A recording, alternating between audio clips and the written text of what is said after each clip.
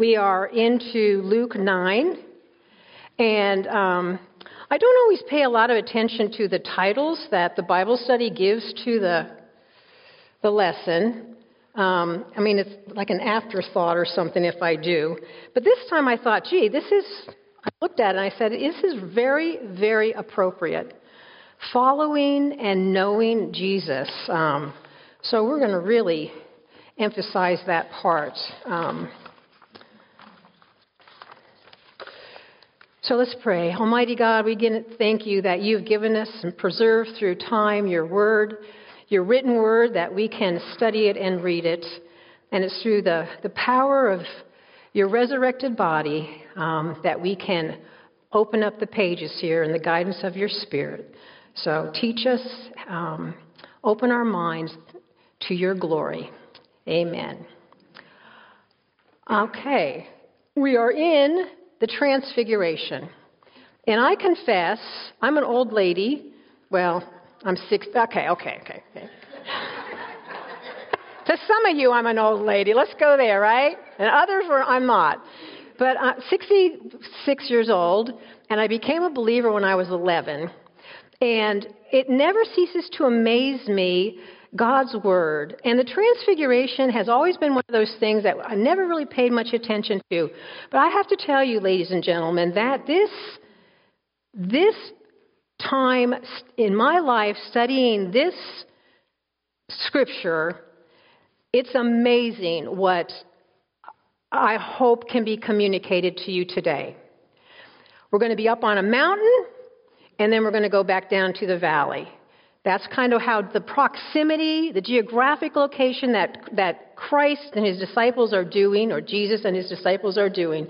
So we start up on the mountain, and it's 8 days, in verse 28, chapter 9, 8 days after these sayings, he took with him Peter and John and James, and they went up on the mountain to pray.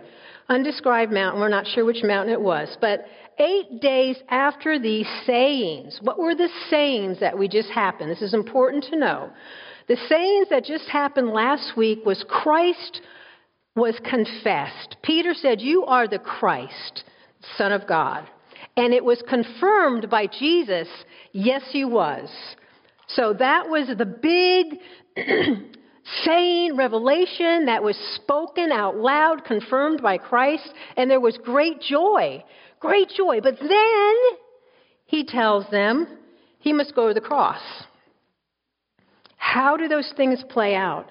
He's the Christ, the long-awaited one, the hoped for, the chosen one. And now he's going to die on a horrible death on a Roman cross.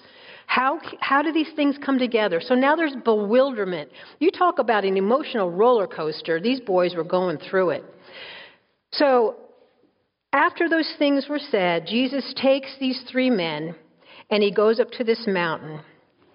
And it says in verse 28 that while he was praying, and remember we already know that he prays when he communes with God. It's a level of communion that far surpasses anything that any human can participate in. He's communing with the Father. He's praying. The perfect man, the second man, Jesus Christ has humanly lived his 33 years on this planet sinless. He was able to do it. He was the perfect man. The first man, Adam, couldn't do it. The second man did, the perfect man, and there was perfect harmony and fellowship. Worship is the highest function of a human nature. So here the human side of Christ was worshiping and fellowshipping with God his Father. And what happens? Now, the disciples that are with him were kind of a little bit groggy right now, but what happens in verse 29? As he was praying, the appearance of his face was altered. The form of his face was changed, and his clothing became dazzling white.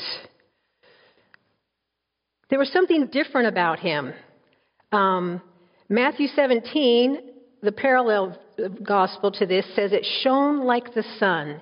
His clothes became dazzling white, glistening, flashing with splendor, almost looked like a lightning. I mean, you know when you see a lightning strike and it's like, whoa, that bright light. It's really bright. And it's like and it's glistening and bright. And these are the English language trying to describe something that supernaturally we might not even have words to it. But they've given us enough words to help us understand it was a brilliant, glistening, glowing thing, okay?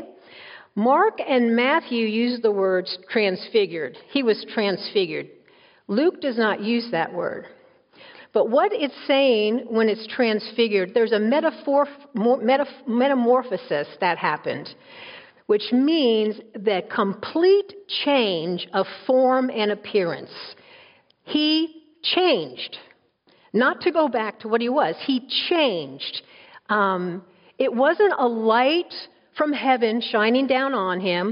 It wasn't a spotlight that's making his clothes all glow or whatever. It was a transformation within himself that changed. It was also not because of his deity shining, because the deity has no earthly spectacular form of manifestation. A deity is a role, a description of who you are. I'm a woman. I'm not a transgender. I'm a woman, okay? That's a description. Deity is like that. So it wasn't like, oh, his deity just started shining. No, it was he was transformed into somebody else. So if it wasn't lights and stuff, what actually did happen with Jesus? Jesus came to the completion of his human life. 33 years walking sinlessly. He had completed it perfectly. And now the change took place in him to prepare him to leave this earthly life and to pass on to the infinite wonder of the life that lies beyond. It was his time now to go on to heaven, infinity, the next domain that we have, where we go when this life down here is over. Had Adam not sinned, Adam would have been transformed. Okay?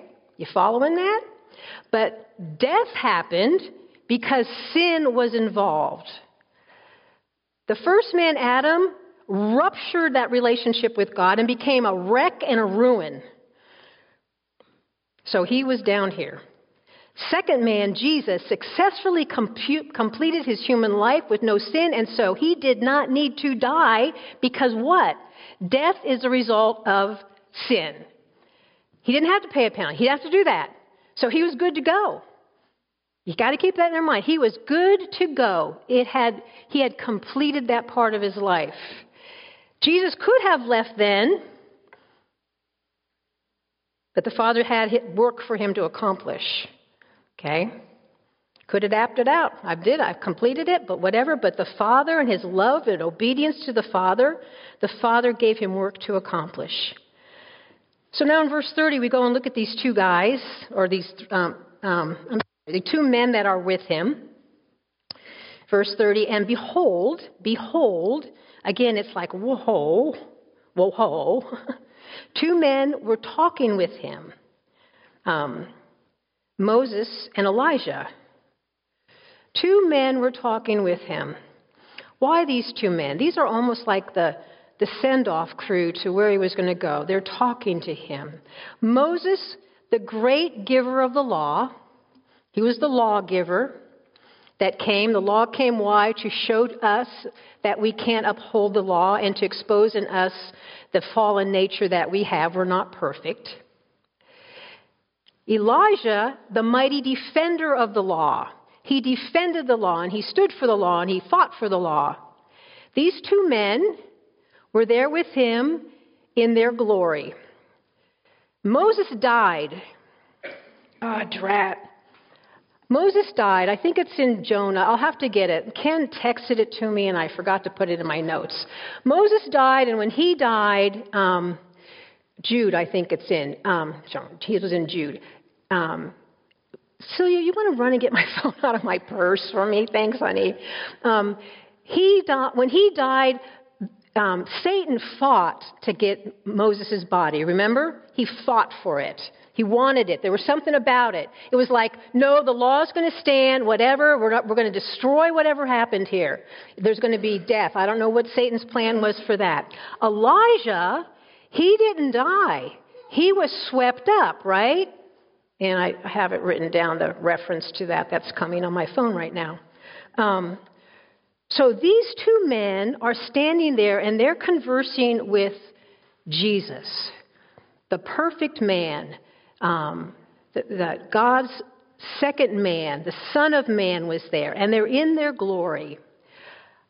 Thanks, honey. Oh, you even found it for me. So Moses is in Jude 1, verse 9, and 2 Kings 2 is Elijah's story where he was swept up. So they're there. What's the topic of their conversation? In verse 31, the topic of the conversation is they were in their glory, and they spoke of his departure, which he was about to accomplish at Jerusalem. The departure that he was about to accomplish in Jerusalem. He was going out. He was going away. He was departing now, and he was going to accomplish it in Jerusalem. The word is the same word for Exodus. He was leaving the mountain. He's not going to be taken into glory. Could have, but now this mission has started. So they were there talking about his going away from here, his Exodus. And what was happening in Jerusalem at that time? What were they celebrating? The Feast of Tabernacles. The Feast of Tabernacles is Israel's exodus from Egypt. Okay? Setting the people free, going out. So that's where he was going. These three men, Peter, James, and John, are the people who Jesus was referring to in verse 27 from last week.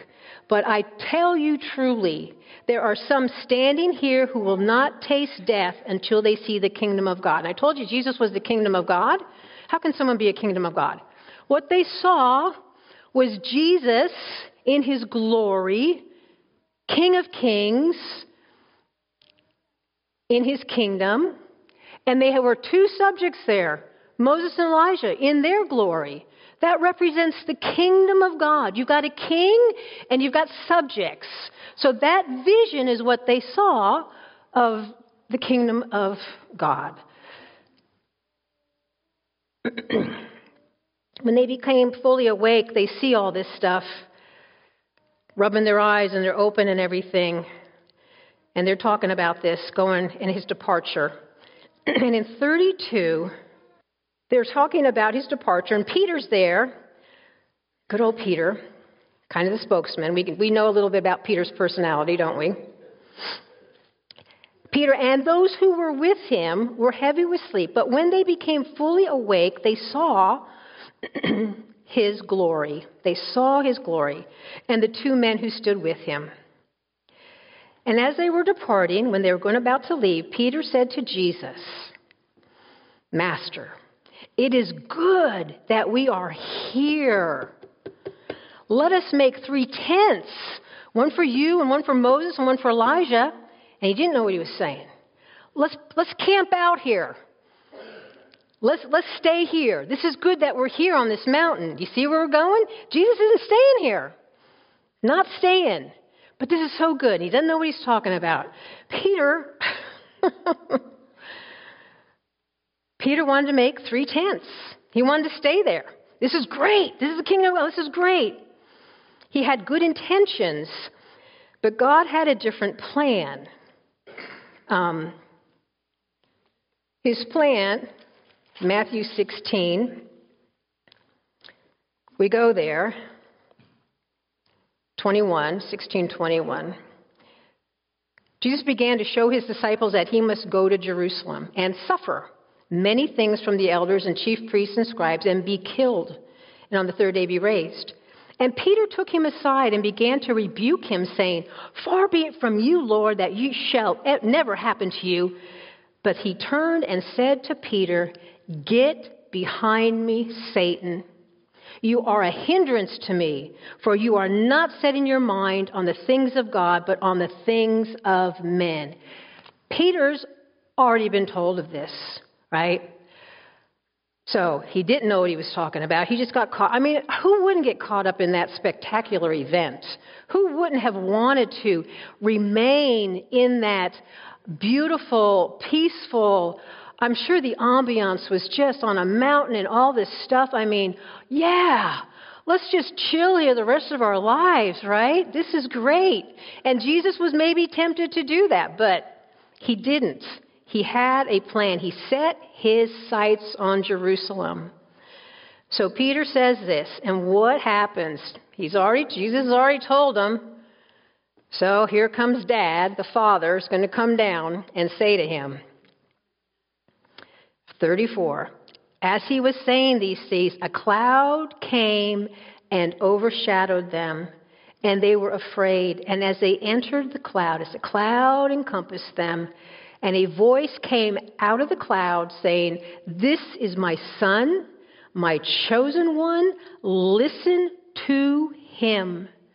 And when the voice had spoken, Jesus was found alone, and they kept silent and told no one of those days of anything that they had seen.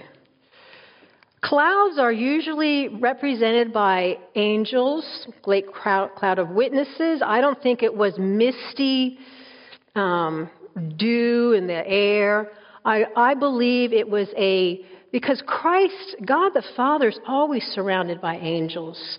So it was a heavenly host. It was a spirit, and it wasn't like this. It wasn't a form like this. It was a form of probably a cloud-like form and whatever that came in and white and whatever and just encompassed them. And from that presence, God spoke to them, and then it lifted. And they kept their mouth shut then, didn't they? They were basically saying, Jesus is not staying here. He is going to Jerusalem. He is not bypassing the cross. Because that's really what it was all about. How can we make it so he doesn't die for these people? How can we make it so that part doesn't happen? So they come down off the mountain. They're not talking about it. We know if we go to the Matthew 17, verse 9, it says, as they were coming down from the mountain, Jesus commanded them, tell no one the vision until the Son of Man is raised from the dead. And they probably zipped it because they heard from God the Father, right? The authority came in. So they come down the mountain. And when they get down there, the scene that they have is a demonstration, a reinforcement on why he's not staying here. This is why he's not staying here. 37 and 40.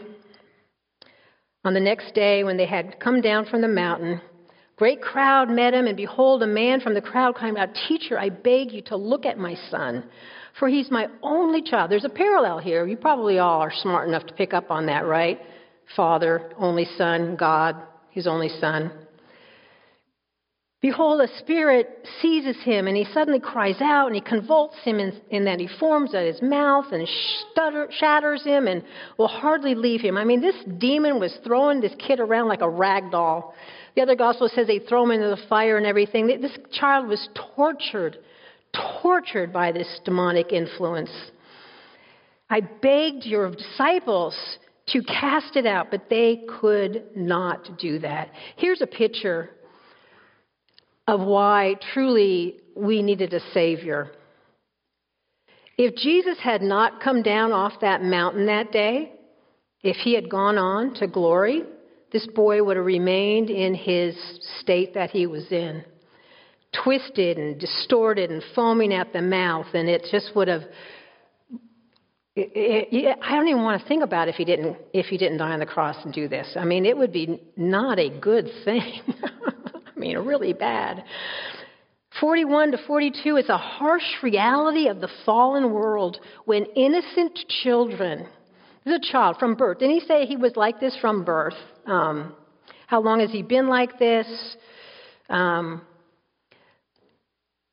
it just would not leave him alone, 41, Jesus answered, "O faithless and twisted generation, how long am I to be with you and bear with you? Bring me your son." And while he was coming, the demon had to do one more last in-your-face convulsion or whatever, and Jesus rebuked the unclean spirit, healed the boy, and gave him back to his father. Jesus is going to return to the Father. After this work is done, after this healing work, this restoration, this redemption plan that he has, when it's completed, he will go back to his Father, and he's sitting at the right hand of God right now. And all were astonished at the majesty of God and what he was doing.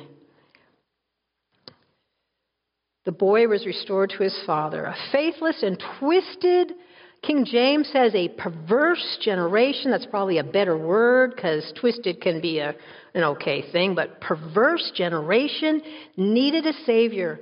The people had turned from the truth so much that it was so bad that Jesus, the Son of Man, had to die. He had to go to Jerusalem. It had to be completed. Jesus tells them to not say anything about it. In 43, all were astonished at the majesty of God, but while they were all marveling at everything he was doing, Jesus said to his disciples, "Let these words sink into your ears."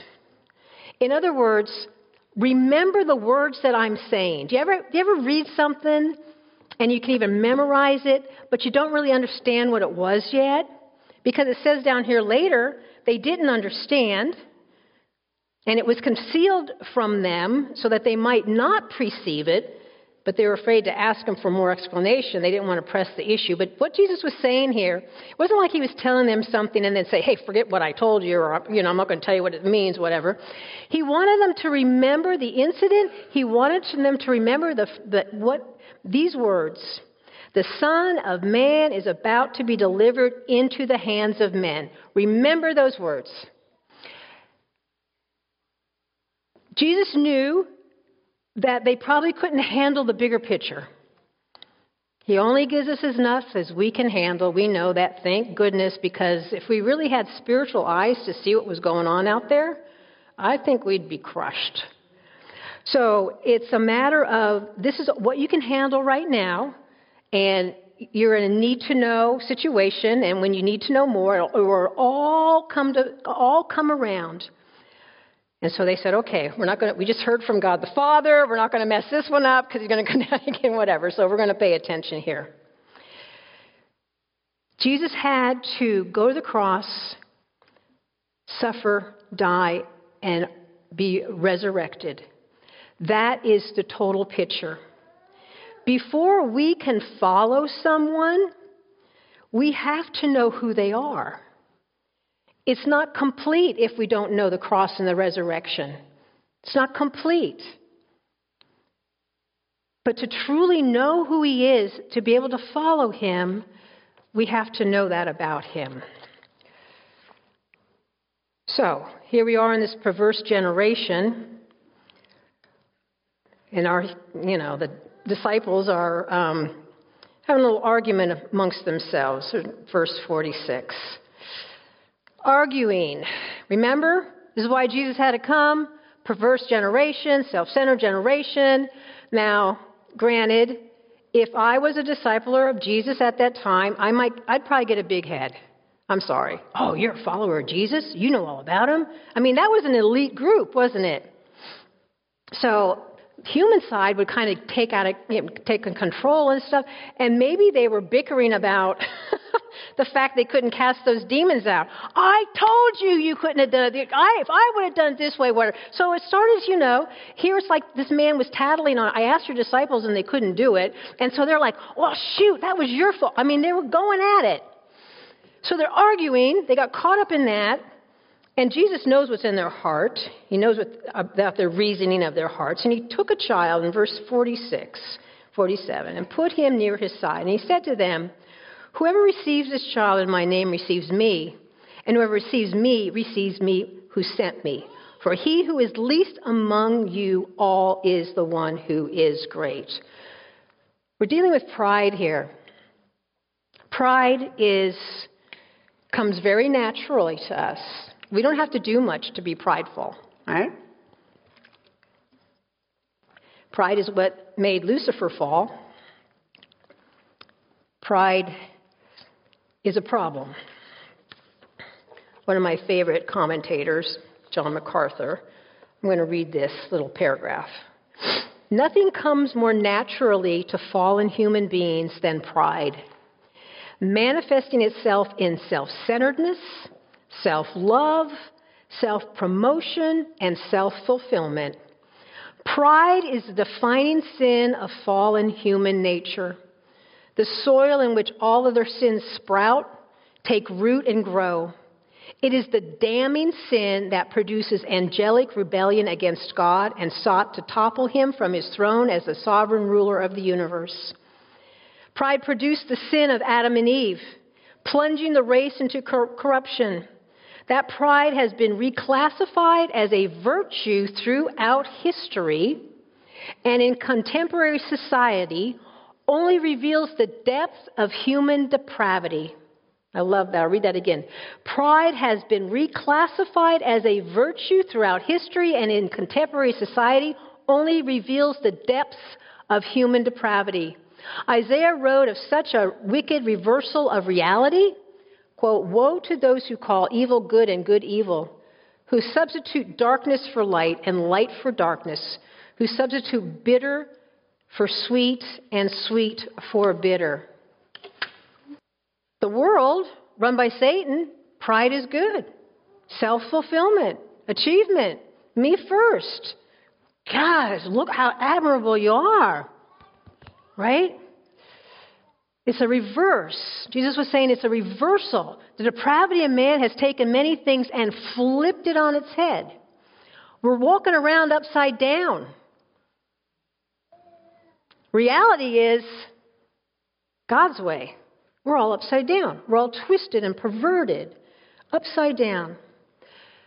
So pride is going to naturally disrupt unity because they're all competing with each other. They're going to begin to compare. They're going to rank each other. But when we become a believer in Jesus Christ, when we get a new heart filled with His Spirit, we go through this process of sanctification. Sanctification is the progressive triumph of humility over pride. Sanctification, and He who began a good work in you will complete it. We are His workmanship. He's doing this work. We have to cooperate with Him, okay? But is the progressive influence of the Holy Spirit using humility to transform us into the image of God, to flip us back around so we got our heads in the right place. So verse 49, because he just talked to them about this, and now we have another example. John gets in a little bit of a titter here because, Master, we saw someone casting out demons in your name, and we tried to stop him because he does not, what? Follow with us. He's not part of our group. He's not an elite like us. Now, granted, they were given the gift, the ability to cast out demons and do all this stuff. So this person, this man, was casting out demons. We don't know if it was successful or not. We don't know. But he was doing things in the name of Jesus. We don't know much more about him. But Jesus said to him, "Do not stop him, for the one who is not against you is for you." As long as the work is for the glory of God, let it go.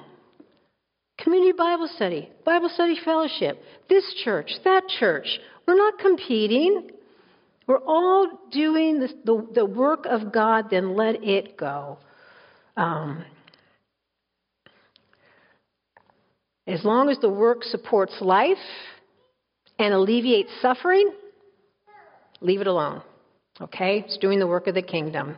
Childlike, the lowest in society at that time. Children had no rights, the lowest in society. Jesus used that example, that fallen minds just think opposite to spiritual reality. And that's why the world doesn't hate us and they don't understand us. All right, verse 41. When the days drew near for him to be taken up, again, we'll look at the translation there, he set his face to go to Jerusalem. All right, taken up, King James, I think, is received up. It's not a very accurate interpretation. If you go back to the Greek, you're going to find out that the word's meaning is more about an assumption, not an ascension. He hadn't ascended yet. Okay, what he's looking at next in his timeline is the cross. And so it was time for him to go to the cross. So he set his face to go to the cross, to Jerusalem.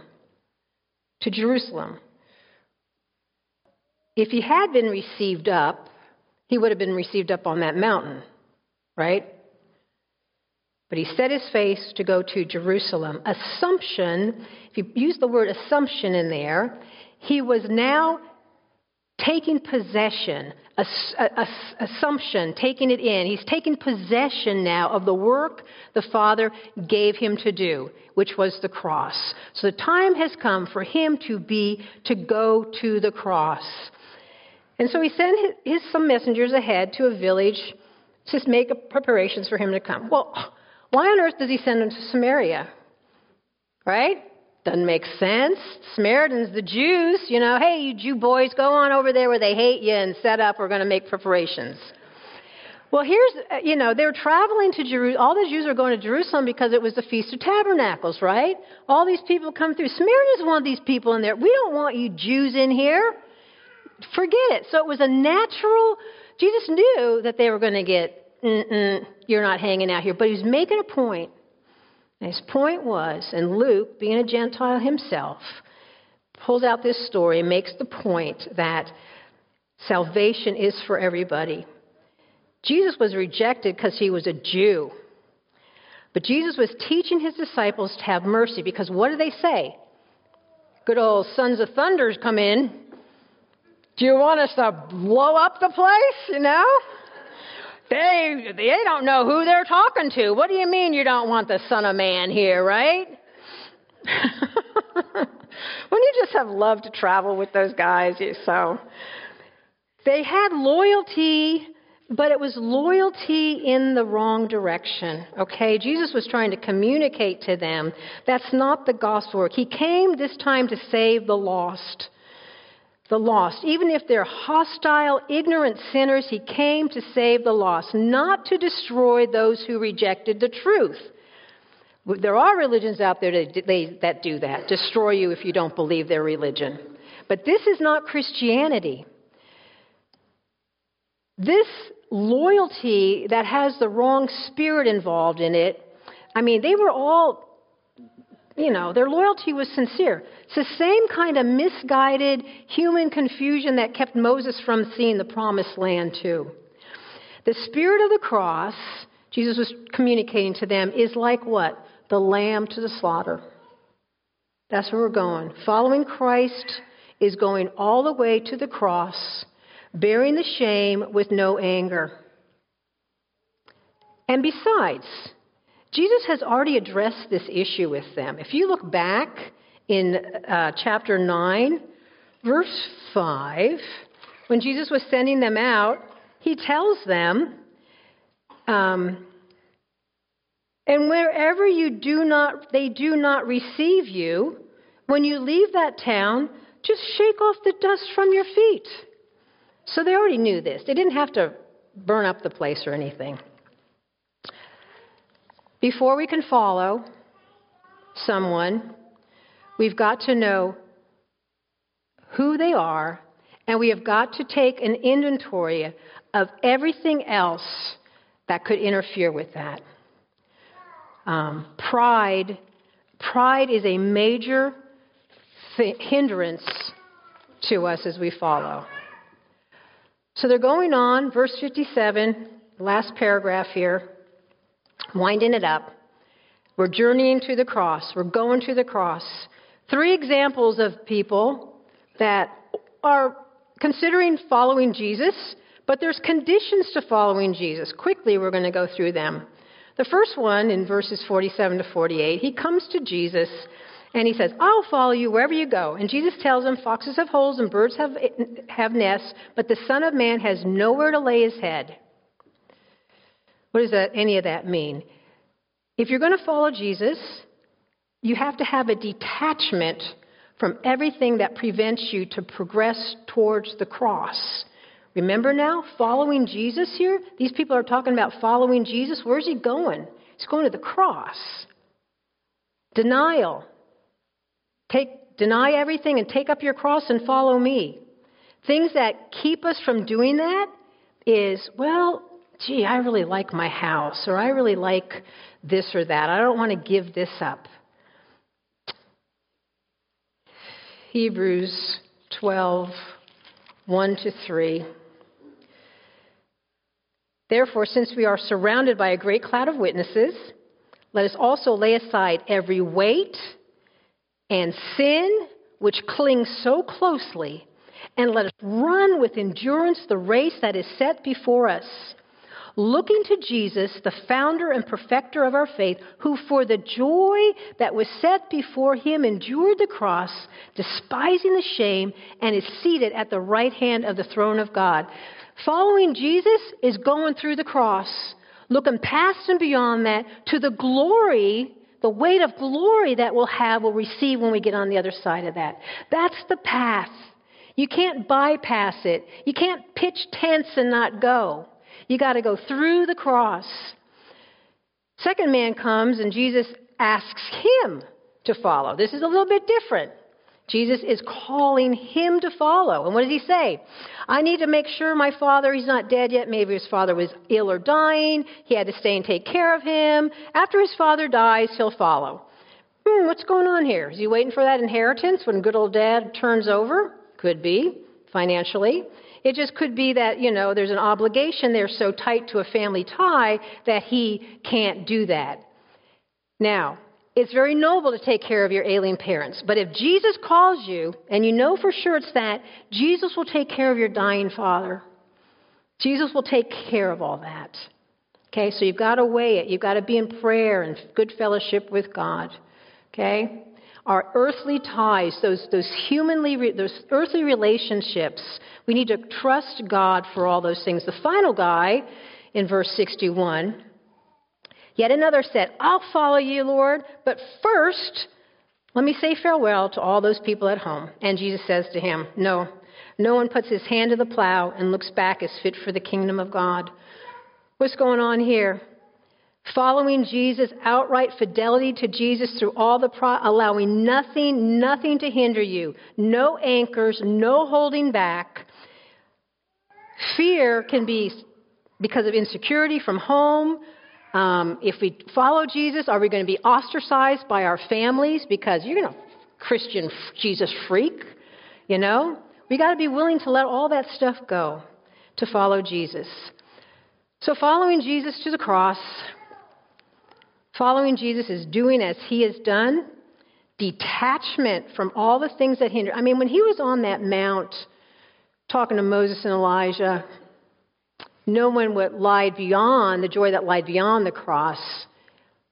He could have had that, but he would have been disobedient to his father. So in other words, he couldn't sin. There was no choice here for that.